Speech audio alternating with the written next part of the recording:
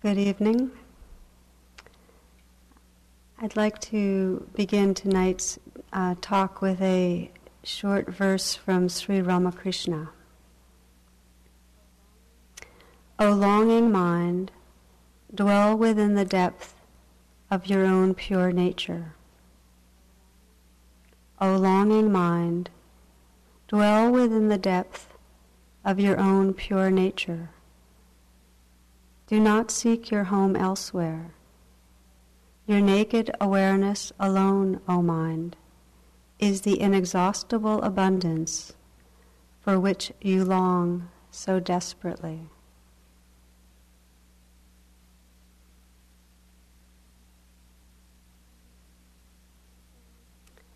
So we speak a lot about true nature and about Buddha nature. And what I'd like to explore tonight is really, what do we mean? What do we mean by Buddha nature? What stops us from really coming home to what's right here? And what are the pathways of remembering? And I wanted to share a retreat experience I had many years ago where the teacher kind of paused and he looked around and he said, how many of you really trust that you're an awakening Buddha? And I remember thinking, absolutely. Sometimes, there's that kind of thing. But it set off an inquiry where, at any moment I would stop and through the retreat and say, well, who am I taking myself to be right now?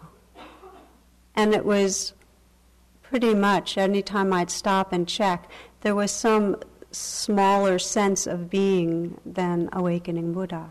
I was taking myself to be a yogi trying hard to meditate, or a yogi nervous about an interview, or someone that was being lazy and not trying hard enough in my meditation, and on and on. Different qualities of what Susan described as selfing.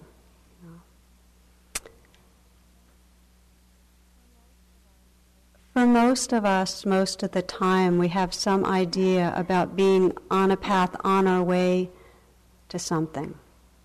That we're not there yet, that there's more to do, more to experience, that Buddha nature's down the road or out there. I remember one wonderful cartoon with a bunch of fleas that are wandering in a forest of fir, wondering, is there really a dog? I just loved it. So that's the paradox, that we just have this conditioning to think there's something out there, somewhere else, some other time. And in any moment that we have some even subtle veil of a notion that we're on our way somewhere else, we can't really realize and inhabit the fullness of what's right here. We're one step removed.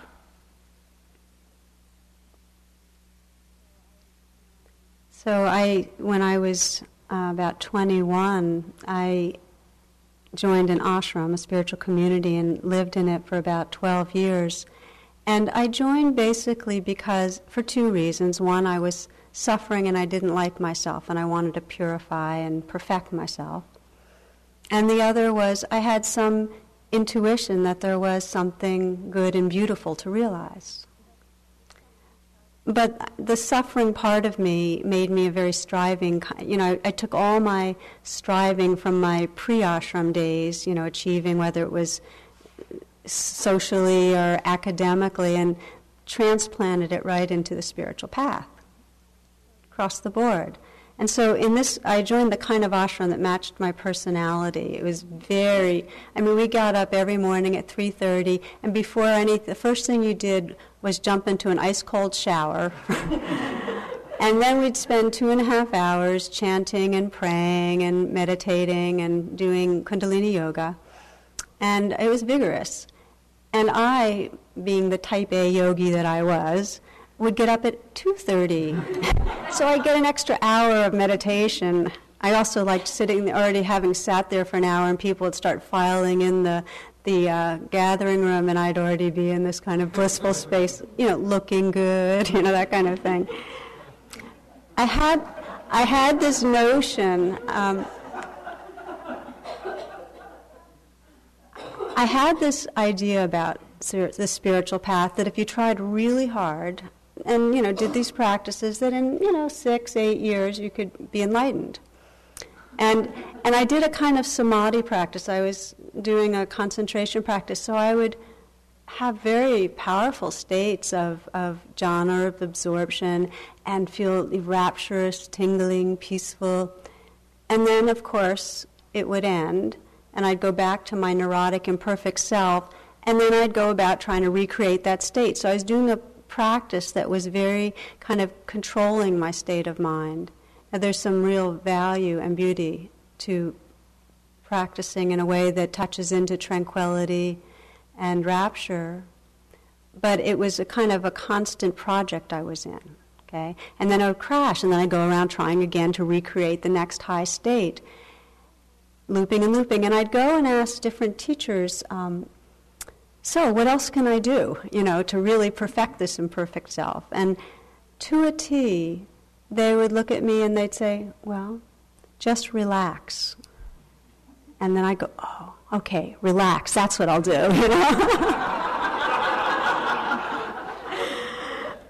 And, and in some way, deep down, that would be my project, but I never could really let myself relax because I didn't trust enough that what I was longing for, that inexhaustible abundance, was here. I didn't trust it enough to relax. So I just kept on striving, and every time I'd strive really hard, it was just reinforcing the belief that something was missing, something was wrong, and I needed to get better. It's really hard for us to relax. We don't trust that what we long for is right here. The Buddha offered a very radical, a very revolutionary teaching. And it's really present in all the non-dual traditions. And it's that we're never separate from bodhicitta, from the awakened heart-mind. That any more than a wave can be separate from an ocean, that no matter how confused, or discouraged, or afraid, or obsessive we get, we still belong. That awakened heart-mind, that wakefulness and openness and love is our nature. We're never separate. And, the Buddha taught, our suffering is that we don't recognize that. Our trance is that we forget, really, who we are. That's the suffering. I remember some years ago, my son went to a Waldorf school for a few years, and one of the stories circulating was about an art teacher who was, her children were at their tables, and one little girl was drawing a picture very diligently, and so the teacher stood behind her and said, "So, hon, what's that you're drawing?" And the child said, "Oh, I'm drawing God." And then the teacher kind of chuckled and said, "Well, hon, no one knows what God looks like." And without skipping a beat, without even looking up, she said, "They will in a moment,"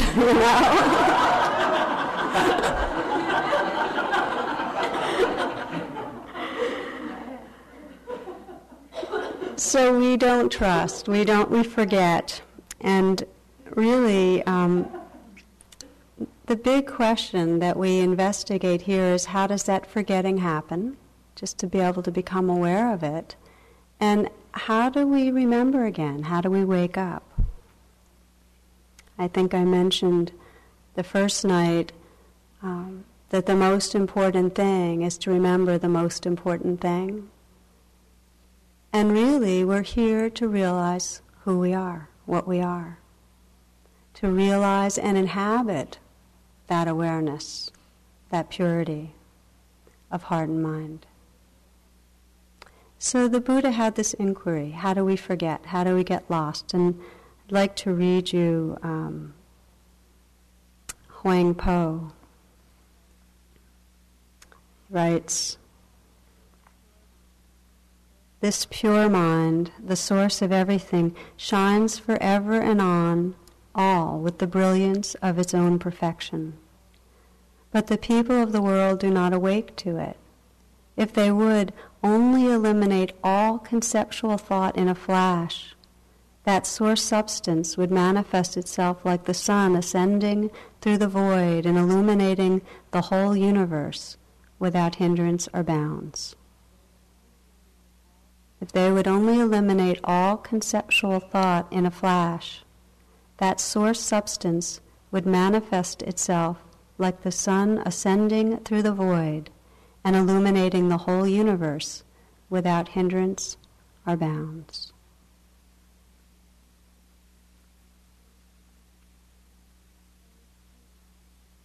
So we speak a lot here about really, right, at the center of the training is to quiet some, to begin to recognize how lost in thought we are.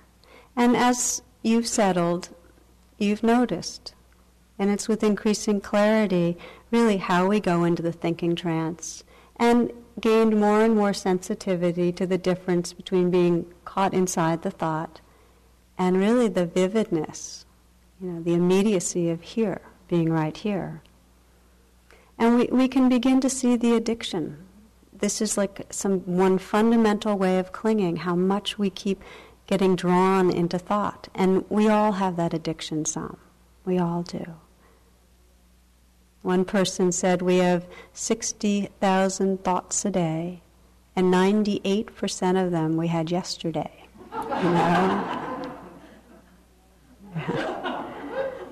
There's one cartoon with the guys entering this desert, and there's this big sign saying, next 200 miles, your own tedious thoughts, So we just get lost. I sometimes think if anybody else was kind of whispering into my mind what my mind is churning around, I wouldn't put up with it for a moment, So just to say, thinking's necessary, and we've talked about this. It's for our survival, for thriving. It's part of the creativity and wonder of being human.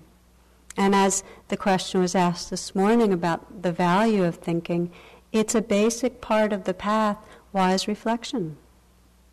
That when we get quiet and we're really living in our body, our intuition, and our heart, then the thoughts that come up can really be in service of integrating insight and really creating an environment internally to really be here fully for what's here. Wise reflection. When we reflect on the nature of impermanence and we use our thoughts, it can kind of catapult us into just letting go into impermanence. And as we'll be doing tonight, when we begin to reflect on the nature of who's here, who's aware right now, that reflection can catapult us, release us, help us let go into the living reality. So wise reflection's valuable. But as I think Hugh mentioned this the other morning, what percentage of our thoughts are really the thoughts that are moving us towards awakening and freedom? I sometimes think of my mind as like a TV set going from channel to channel to channel to channel, and how many of them are Discovery Channel, Not that many. And as we know, because our thoughts go on overdrive, and because so many of them are driven by fear, but not in a way that's helping us really, we suffer a lot. They're very limiting. They reconfirm something's wrong with me. And then, of course, we have thoughts that are real misunderstandings that confirm something about the world that's not true and that causes us suffering. like that others are our enemy. This is another example, a kind of strange one. A couple from Michigan decided to go to Florida to thaw out for a particularly icy winter. They planned to stay at the very same hotel where they had spent their honeymoon 20 years earlier. Because of hectic schedules, it was difficult to coordinate their travel reservations, so the husband left Michigan and flew to Florida on Thursday, and his wife flew down the following day. The husband checked into the hotel. There was a computer in his room, so he decided to send an email to his wife. However, he accidentally left out one letter in her email address, and without realizing the error, sent out the email. Meanwhile, somewhere in Houston, a woman had just returned home from her husband's funeral. He was a minister for many years and had been called home to glory following a sudden heart attack. The widow decided to check her email, expecting messages from relatives and friends. After reading the first message, she fainted. The widow's son rushed into the room, found his mother on the floor, and saw the computer screen, which read, "To my loving wife. Subject, I've arrived."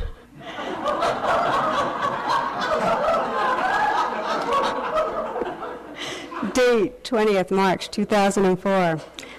I know you're surprised to hear from me. They have computers here now, and you're allowed to send...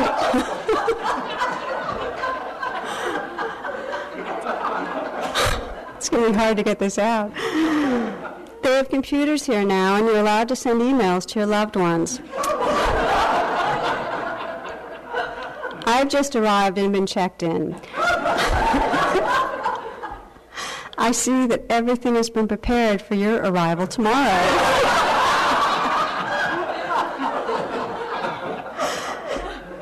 Looking forward to seeing you then. Hope your journey is as uneventful as mine was. P.S. Sure is hot down here.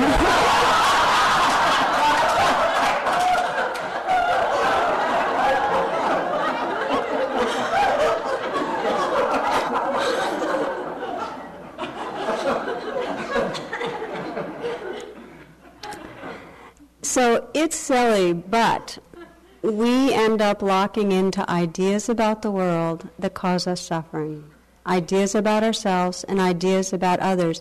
And the definition of trance is that our reality contracts. We lose sight of the wholeness. We fixate on a sliver, and it ends up causing us pain. So the teachings are that in any moment that we're believing our thoughts, that we're believing something's wrong, something's missing, that we're on our way somewhere else, that we need to do something, even the subtle veil of that, and we can't see reality as it is in that moment.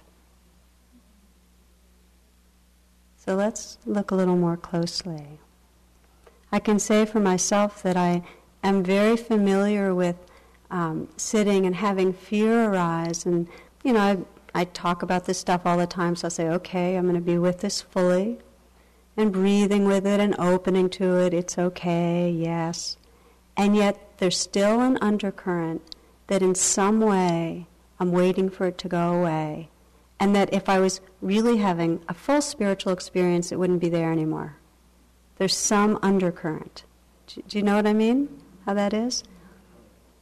So when we talk about unconditional presence, it requires a more and more subtle capacity to recognize that kind of undercurrent of thought and belief about how things are. We do what Ajahn Buddhadasa described as eyeing and mying, and it's usually on an unconscious level, whereby when there's fear, rather than just the weather system, it's my fear. When there's anger, it's my anger.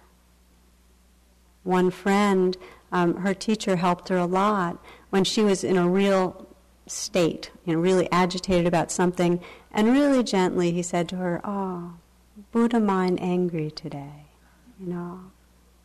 Buddha mind sad today, or Buddha mind restless today." But we own it.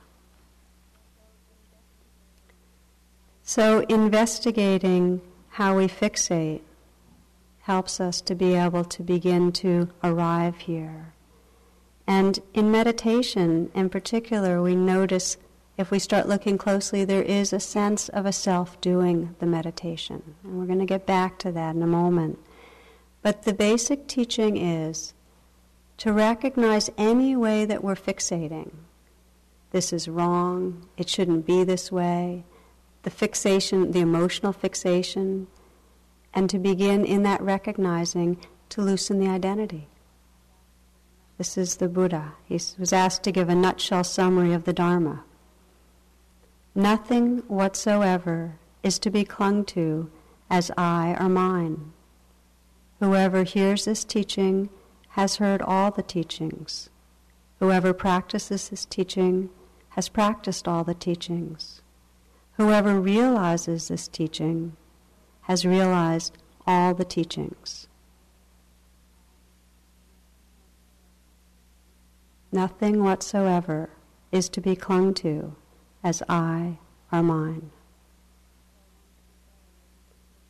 So one simple way to think of it is that we are continuously recontracting. We're reincarnating the self-sense continuously. And it's like, if you take your fist and make a fist, it's like we're coming into form by making a fist, by clenching in some way into our existence. And that our practice is to recognize the clenching. And just even in recognizing, there's a gradual releasing. And so there's the clenching in the mind. Whenever we have a thought, it's the mind coagulating, contracting. To recognize it in the moment of recognizing a thought, as Susan was describing this morning, just in recognizing, it's like awareness is like the sun on ice cubes. It just begins to melt. And what's melting is the identification. We're not so possessed. So non-clinging. Here, through this week, all of our practices have really been about releasing clinging. It's not a doing, it's actually a relaxing of a doing.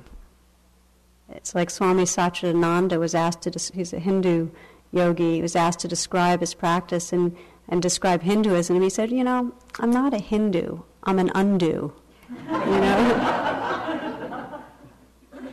I really liked that, because it's really, we have this idea of meditation as a doing, but what we're really, the doing is that we're naturally recognizing what's happening, and in the recognizing, relaxing the grip, over and over, through our body, through our mind. There's two primary ways that we begin to recognize and release what's this kind of clenching, and that we really begin to see and trust what's called Buddha nature, or true nature.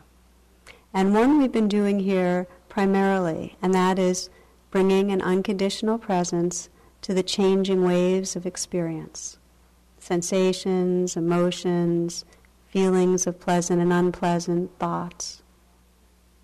So we've been over and over again recognizing what arises and paying attention with kindness, with clarity.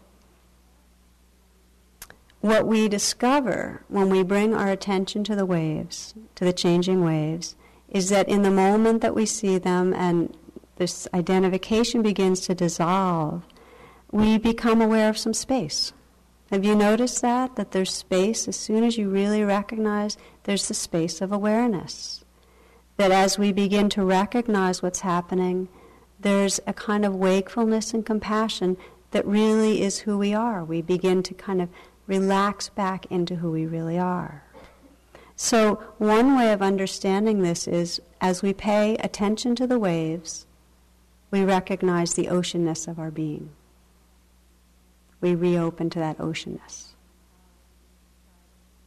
Ajahn Chah described this unconditional awareness as still flowing water.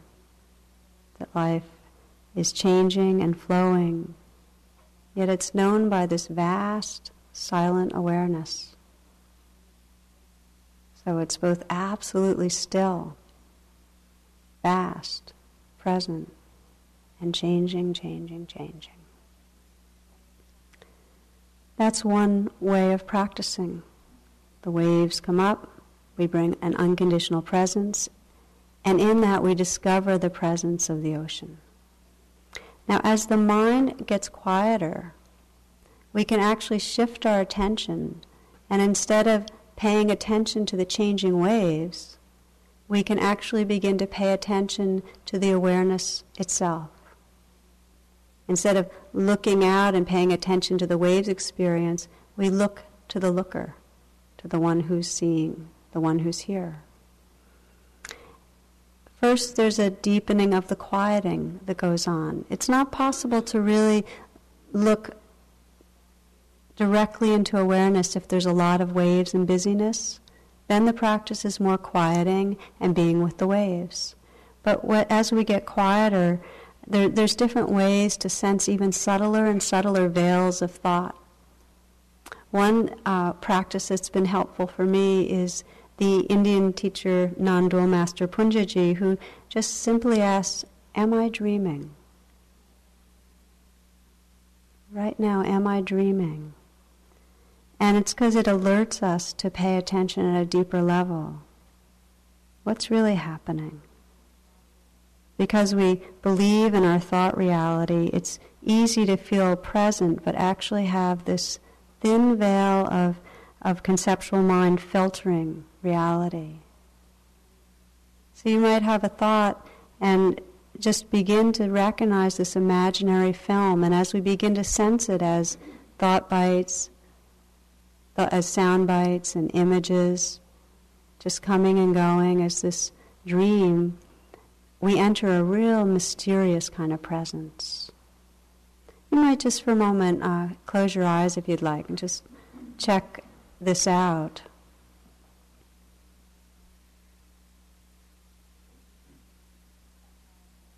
Letting yourself pause right now and be aware of sound. And just let go a little in the body. See if you can relax what's been holding, undo a little. Shoulders, hands. And then for a few moments, just reflect back to tea time and what it was like for you, what you had. Just remember a little bit about it.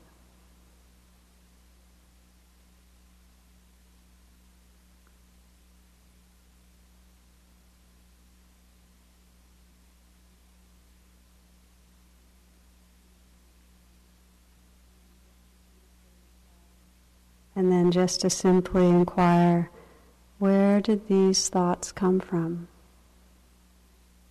And where did they go to? And just relax completely into the source of thoughts.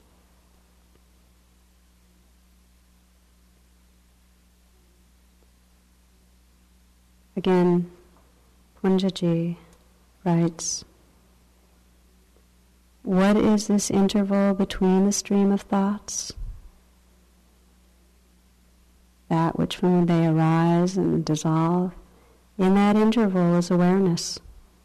Between two clouds, there's an interval, and that interval is the blue sky.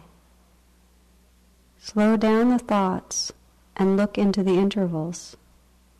Yes, look into the intervals and pay more attention to the interval than the cloud.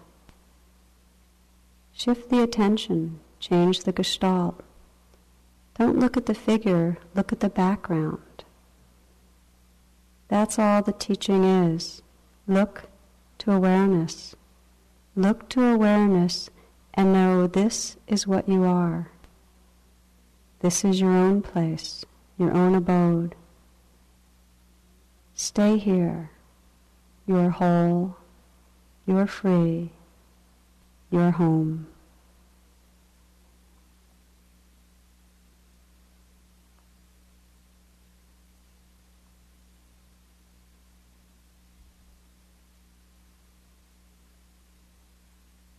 So opening your eyes when you'd like.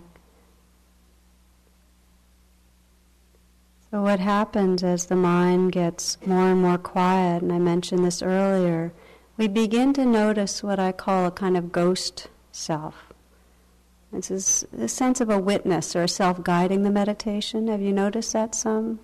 Just a very background. It doesn't have to be solid, loud voice, but there's some sense of a self in there that's kind of guiding us to deepen our attention on the breath or come back to the body, or that's noticing what's happening and aware of itself noticing, this kind of a witness. And to really cling to no thing whatsoever is to begin to recognize that too and let go. And a way of understanding how this happens that has helped me is to think of it that there's some way in which we sense we're always looking out. It's as if we're looking at this movie screen, and on that screen is our thoughts and our feelings and impressions of the world. And that the practice is, instead of looking at that screen with this kind of sense of a self looking out, we look back into the projector, that we're actually looking into the mind of the one who created the movie, that we're looking into the awareness that's the source of the whole display. So we're looking to see who's here. And this is often called self-inquiry, that there's some kind of question or investigation. Who's really here? Who's aware? And so it's a shift. Instead of looking at the screen, looking at the waves of experience, investigating the waves, opening to the waves, we're actually saying, well, who's experiencing this? But it's not a cognitive inquiry, and that's the important thing. It's very easy to say, well, who's aware? And then say, why, me, of course, and then kind of incarnate another sense of the me that's aware, and a story about it, or a story about, what we think we're doing when we're turning the mind. And so it's really looking back directly in a very non-conceptual way. Read you this is about a well-known scientist, some say it was Bertrand Russell, once gave a public lecture on astronomy.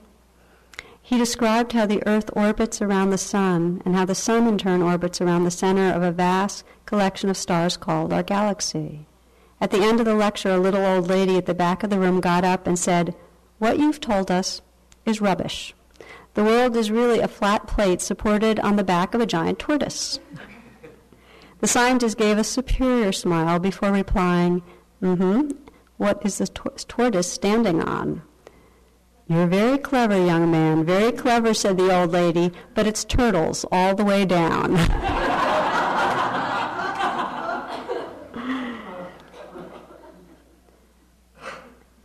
So what we're doing is taking what in Zen traditions called the backward step, that there's a sense of a self here, and we're kind of stepping back into, well, who's aware of the self?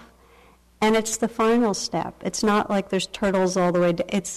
There's nowhere else to go in the backward step. There's nothing behind, just awareness. You just return to what you are. And you can't know what you are. You can just be it. The backward step means you just become that awareness. I'll share with you a bit about how one of my teachers guided us in this practice of turning the mind back towards awareness and just becoming what we are. Sokni Rinpoche, who I'll be sitting with again this summer. And the way he did it, he first showed it physically, kind of demonstrated. He said, normally it's like we're looking out at the world. So my hands are like my eyes or self looking out, kind of fixated. And the mind gets very fixated on, mind's very sticky, it just fixates on things. And so the practice, he described it as, you're just turning the hands and look and see, okay, what's here? Who's aware? Who's aware right now? And then let go, be free. So the practice is one of just recognizing, oh, okay, fixated on a thought, fixated on a feeling. Okay, who's aware or who's afraid right now? And it's a glancing back. It's not a penetrating kind of investigation, because that would get conceptual and that would have tension to it. It's light. Okay, who's aware? And then just let go into whatever is seen. So we're going to practice a bit together in a moment, but I just want to say that for many, this kind of shift of attention to look into awareness itself can feel confusing, or scary, or just not a match for where you are right now. And so I'd just like to invite you to take it lightly. And it's everything is an experiment. You've been introduced to a lot of different ways of paying attention, just to explore it with that kind of a spirit. So, with that, having said that, to just again come sitting in a way that you can relax. You can sit with your eyes closed or open.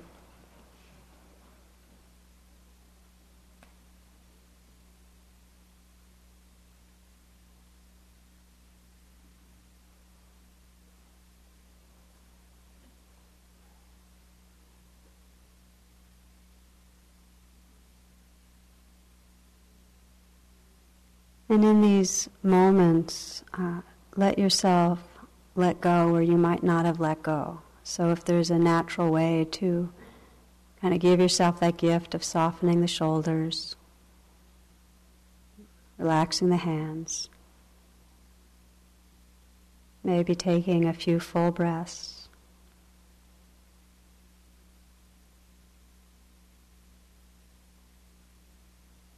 And just feeling the whole body sitting here, this living, breathing body,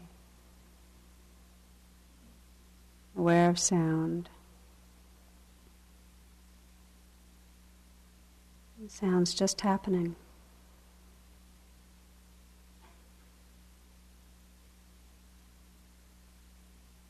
And just listen.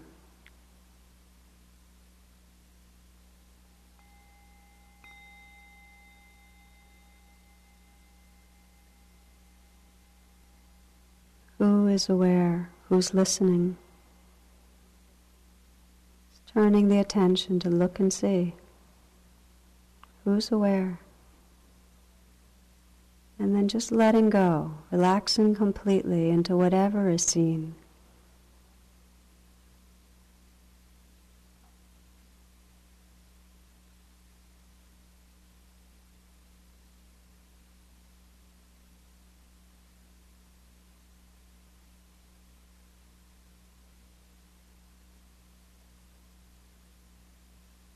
Thought arises, a sound.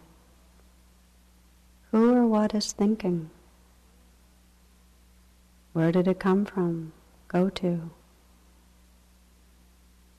Just turning back and looking. Look and see. And then just let go. Really let go into whatever is seen.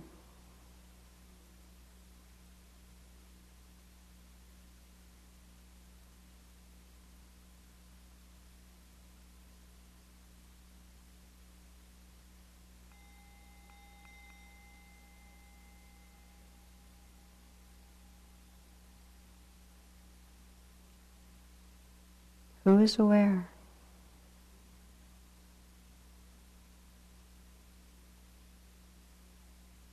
Just glancing back.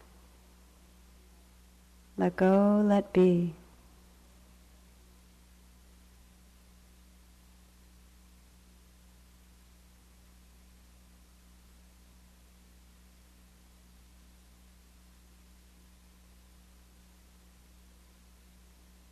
It's natural to try to land on something, try to get it.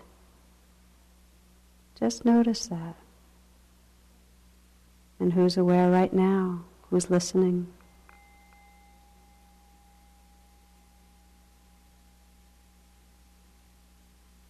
Looking back. letting go into whatever is seen. Completely letting be.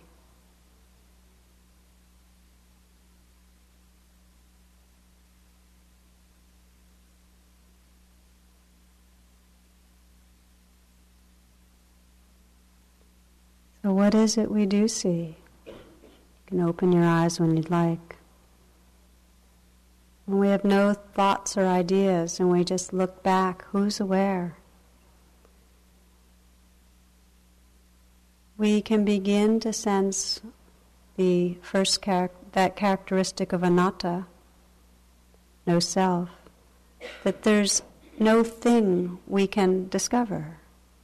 Could you sense that? That there's just nowhere to land. There's no thingness, there's no self that's there to find, no self behind the curtain managing experience. And if we think we found one, who's aware of this? And we take the backward step. So this can be a liberating realization because we cut through the slightest sense of a ghost self in the background. There's nothing static we can perceive, no enduring self. We can't locate a center. We can't find an edge to our experience. So it's empty and open, sometimes described as the space of awareness. This, in the Tibetan tradition, the seeing of no thing is considered the supreme seeing. We're not supposed to find something, although we try. And if we can't, we make it up as a story. Wei Wu Wai writes, "Why are you unhappy? Because 99% of everything you do is for yourself, and there isn't one."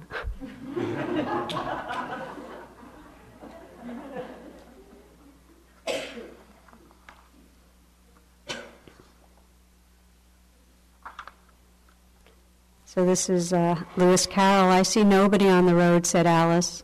"Oh, I only wish I had such eyes," the king remarked in a fretful tone, "to be able to see nobody, and at that distance too." So this is the characteristic of anatta, no self, that we look into awareness and there's emptiness. It's empty of any self. There's no one there we can find as an entity. And yet, this empty of selfness is not empty of life. When we really pay attention, it's alive with knowing. Described as empty essence, but a cognitive nature, a knowing nature. Just right now, just as in this moment, sounds are heard, vibration is felt. If your eyes are open, form and color are seen. So this knowing happens instantaneously, spontaneously. The mind's very nature is cognizance, wakefulness. So it's described. So if you just sense this wakefulness right now, knowing what's happening, and yet you ask again, who's aware of this? It's empty wakefulness. A sea of wakefulness. Now what happens when we bring this empty wakefulness to the world of form is that we experience love. In any moment that we meet this ever-changing stream of life with this empty wakefulness, not fixated, just open, empty, awake, when we listen to the sound of the chickadees or see them, or watch the stream, see the leaves from fall at the bottom, feel and hear the wind, look at another that's here and sense their sorrow. See the sunset. when we meet this world with that empty wakefulness, there is a natural tenderness. It's described as emptiness suffused with compassion. This is Sri Nisargadatta. He says, love says I am everything. Wisdom says I'm nothing. Between these two, my life flows.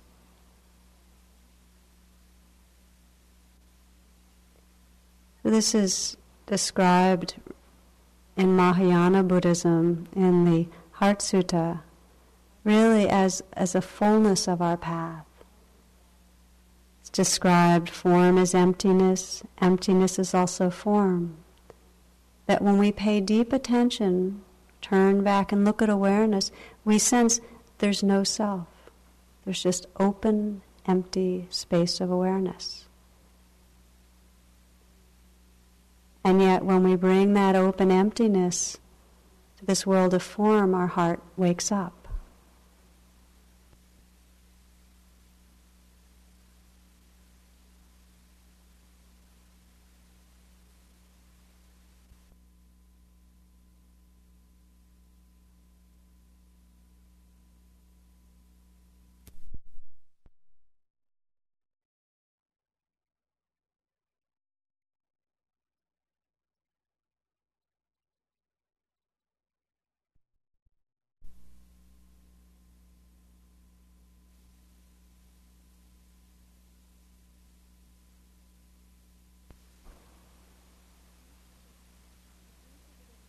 It's easy to get attached to one or the other. It's easy to get attached to the formless ultimate, to really want to release all clinging and just rest in the ultimate. And there's a subtle aversion to this living, dying, changing world. And it's a dry dharma. And as we know, it's easy to be attached to this world of form, the changing waves, and want to hold on and forget the oceanness, that edgeless space of awareness. There's a Japanese proverb, seeing pure awareness without engaging lovingly with our life is a daydream. Living in this relative world without vision is a nightmare. So this is the invitation of our path in terms of going really to the depth of realization, to quiet down, to be able to completely open to the waves, and in that opening, discover the ocean. And to, in that empty, open space of awareness, completely embrace this changing world. I experienced some of my most poignant sense of this form and formless, when my dad was dying about 3 years ago, around now, 3 years ago, 2 months from now. And we were very, very close, and I was so filled with grief sitting at his bedside. And so I was letting it wash through me and just opening deeper and deeper into the grief. And I finally, something in me just said, okay, completely allow and let go wakefully into this grief. And it became this absolutely boundless love. The grief became love, and it was like, and I sat there and he died, and I felt this combination of grief and this boundless love. That then I would just say, okay, so who's aware of this love? And it was just empty awareness, and in that empty awareness, there was no separation. There was no separation from my father, and the grief was still waves playing through. In the few months later, I came up here, practiced for a month at the Forest Refuge, and I was really feeling the loss. It kind of came. I'd gotten busy, and then I came back here, and it would come up regularly. And so a lot of my practice was to open to these waves of grief, as we've been practicing here, and really recognize and allow them. And when I could allow them without an ounce of resisting, they kind of crashed open into this pure loving. And it was at that time again I would over and over again sense well, who's loving right now? And I kept finding that this infinite space of awareness would open up, and then everything I paid attention to, I was in love with. Every part of this world belonged to that open space. I found around that time this poem from David White that I wanted to share with you, called The Well of Grief. Those who will not slip beneath the still surface on the well of grief, turning downward through its black water to the place we cannot breathe, will never know the source from which we drink, the secret water, cold and clear, nor find in the darkness glimmering the small round coins thrown by those who wished for something else.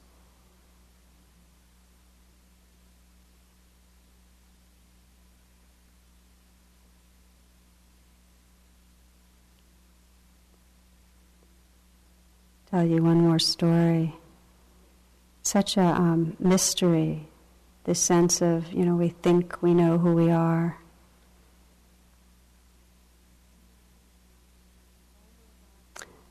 "Oh my God, David, no," cried Glenda when she saw the bright lights headed straight for their car. As the squeal of the tires struggling to grip the road became one with her own shriek of helpless terror, she knew she had lost her husband forever. Moments before the car came crashing through the windshield, the couple had argued over something silly and had been sitting in resentful silence. They had had these little scuffles before, but unlike all their previous skirmishes, this time there would be no opportunity to apologize and reconfirm their love. 3 years after the accident, Glenda sat with me in a dimly lit hospital chapel. At her request, I had arranged a meeting between her and the young husband whose life had been saved by the gift of her husband's heart. The heart recipient and his mother were almost a half hour late for the meeting, and I was ready to suggest to Glenda that we leave. The issue of recipients meeting donor families is a very sensitive one, and I understood why the man may have changed his mind. As I stood and took Glenda's hand, she said quietly, "No, we have to wait. He's here in the hospital. I felt him arrive about 30 minutes ago. I felt my husband's presence. Please wait with me." Glenda is a practicing family physician. She is well versed in bioscience and, as I do, admires the rigor and healthy skepticism in modern science. Now, however, the power of something that transcends what science calls common sense was tugging at her heart. "David's heart is here," she added. "I can't believe I'm saying that to you, but I feel it. His recipient is here in this hospital." At that moment, the door opened, and the young man and his mother walked hurriedly down the center of the chapel. "Sorry we're late," said the young man with a heavy Spanish accent. "We got here a half hour ago, but we couldn't find the chapel." After introductions and an awkward attempt at humor about a heart-to-heart meeting between the young wife and her husband's heart, the usually shy Glenda blurted out, "This embarrasses me as much as it must embarrass you, but can I put my hand on your chest and feel your heart?" The young man looked at me and then his mother and put his hand to his chest, finally nodding his head. As Glenda reached forward, he unbuttoned his shirt, took her hand, and gently placed it against his naked chest. What happened next transcends our current view of brain, body, heart, and mind. Glenda's hand began to tremble and tears rolled down her cheek. She closed her eyes and whispered, "I love you, David. Everything is copacetic." She removed her hand, hugged the young man to her chest, and all of us wept tears from our eyes. Glenda and the young man sat down and, silhouetted against the stained glass window of the chapel, held hands in silence. Speaking in her heavy Spanish accent, the young man's mother told me, "My son uses that word copacetic all the time now. He never used to use it before I got his new heart, but after his surgery it was the first thing he said to me when he could talk. I didn't know what it means. He said everything was copacetic. It's not a word I know in Spanish." Glenda overheard us. Her eyes widened. She turned toward us and said, "That word was our signal that everything is okay. Every time we argued and made up, we would both say that everything is copacetic." Our discussion about a magic word that seemed to reveal a code of the heart within him stimulated the young man to share his story of changes he experienced following the transplant. Described by his mother as a former vegetarian and very health conscious, he said he now craves meat and fatty foods. A former lover of heavy metal music, he now loves 50s rock and roll. He reported recurrent dreams of bright lights coming straight for him. Glenda responded almost matter-of-factly that her husband loved meat, had played in a Motown rock and roll band while in medical school, and that she too dreams of the lights in that fateful night.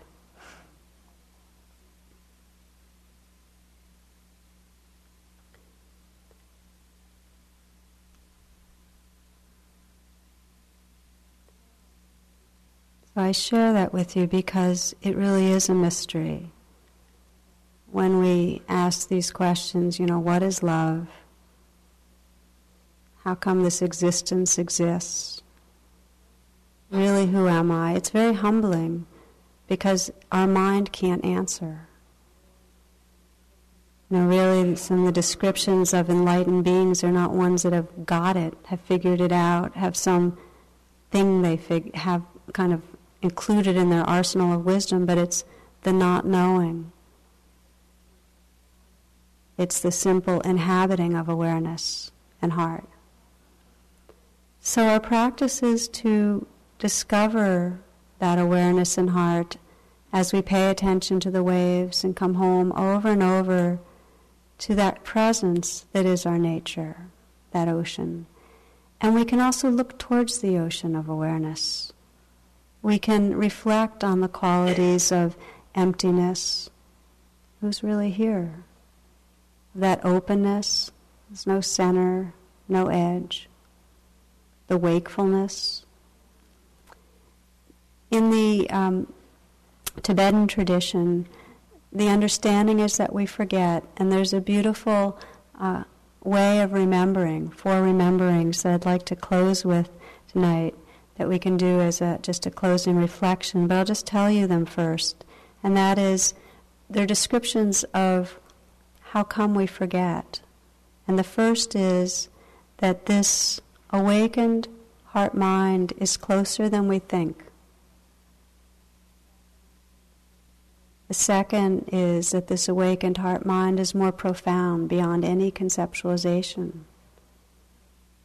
The third is that it's easier than we think. And the fourth, that it's more wondrous. So the first reflection is really this understanding that our habit is to think it's out there, it's right here. What we seek for is right here. The second, that it's more profound. As soon as we begin to quiet, we open to the mystery. The third, it's easier, is my favorite one. We think we have to try hard. And yet, there's no way that unnatural striving will leave us in a natural state. We don't discover our naturalness, and we don't learn to trust our naturalness by controlling and managing and manipulating our experience. So while we use skillful means to quiet down and help us arrive, the liberation comes from relaxing the grip, from just simply looking back and letting go and letting be. It's easier than we think. And on that one, this is Hafiz who writes, "What is the difference between your experience of existence and that of a saint? The saint knows that the spiritual path is a sublime chess game with God, and that the beloved has just made such a fantastic move that the saint is now continually tripping over joy and bursting out in laughter and saying, 'I surrender.' Whereas, my dear, I'm afraid you still think you have 1,000 serious moves." So it's easier than you think. And then finally, more wondrous. The Tibetans describe this, that we look towards empty awareness and then we move through the world as a child of wonder. Just the way I know some of you are walking back through the woods, or even just taking a step in walking meditation, or just sometimes even feeling the breath. It's just this child of wonder. So, the Buddha's teachings are revolutionary, that we're never separated from this beauty of our awakened heart-mind, although we do forget, and that the pathway home is a pathway of remembering that's right here. So we'll just close, if you will. I'll just invite you to close your eyes.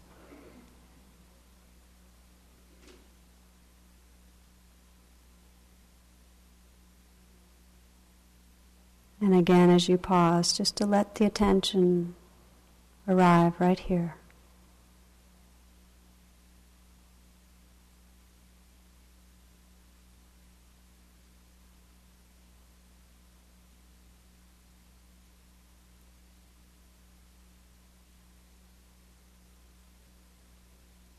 Natural, wakeful, open awareness is closer than we imagine, right here.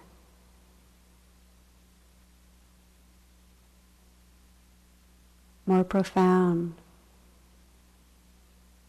beyond any thoughts.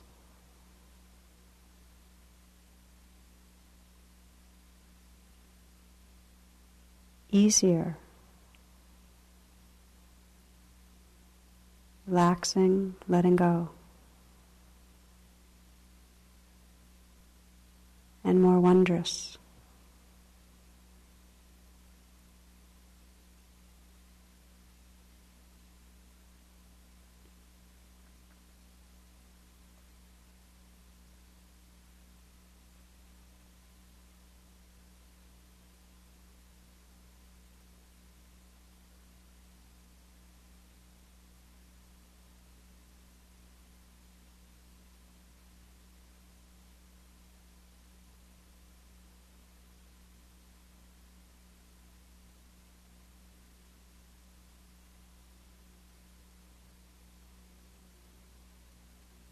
I am water. I am the thorn that catches someone's clothing. There's nothing to believe. Only when I quit believing in myself did I come into this beauty. Day and night I guarded the pearl of my soul. Now, in this ocean of purling currents, I've lost track of which was mine.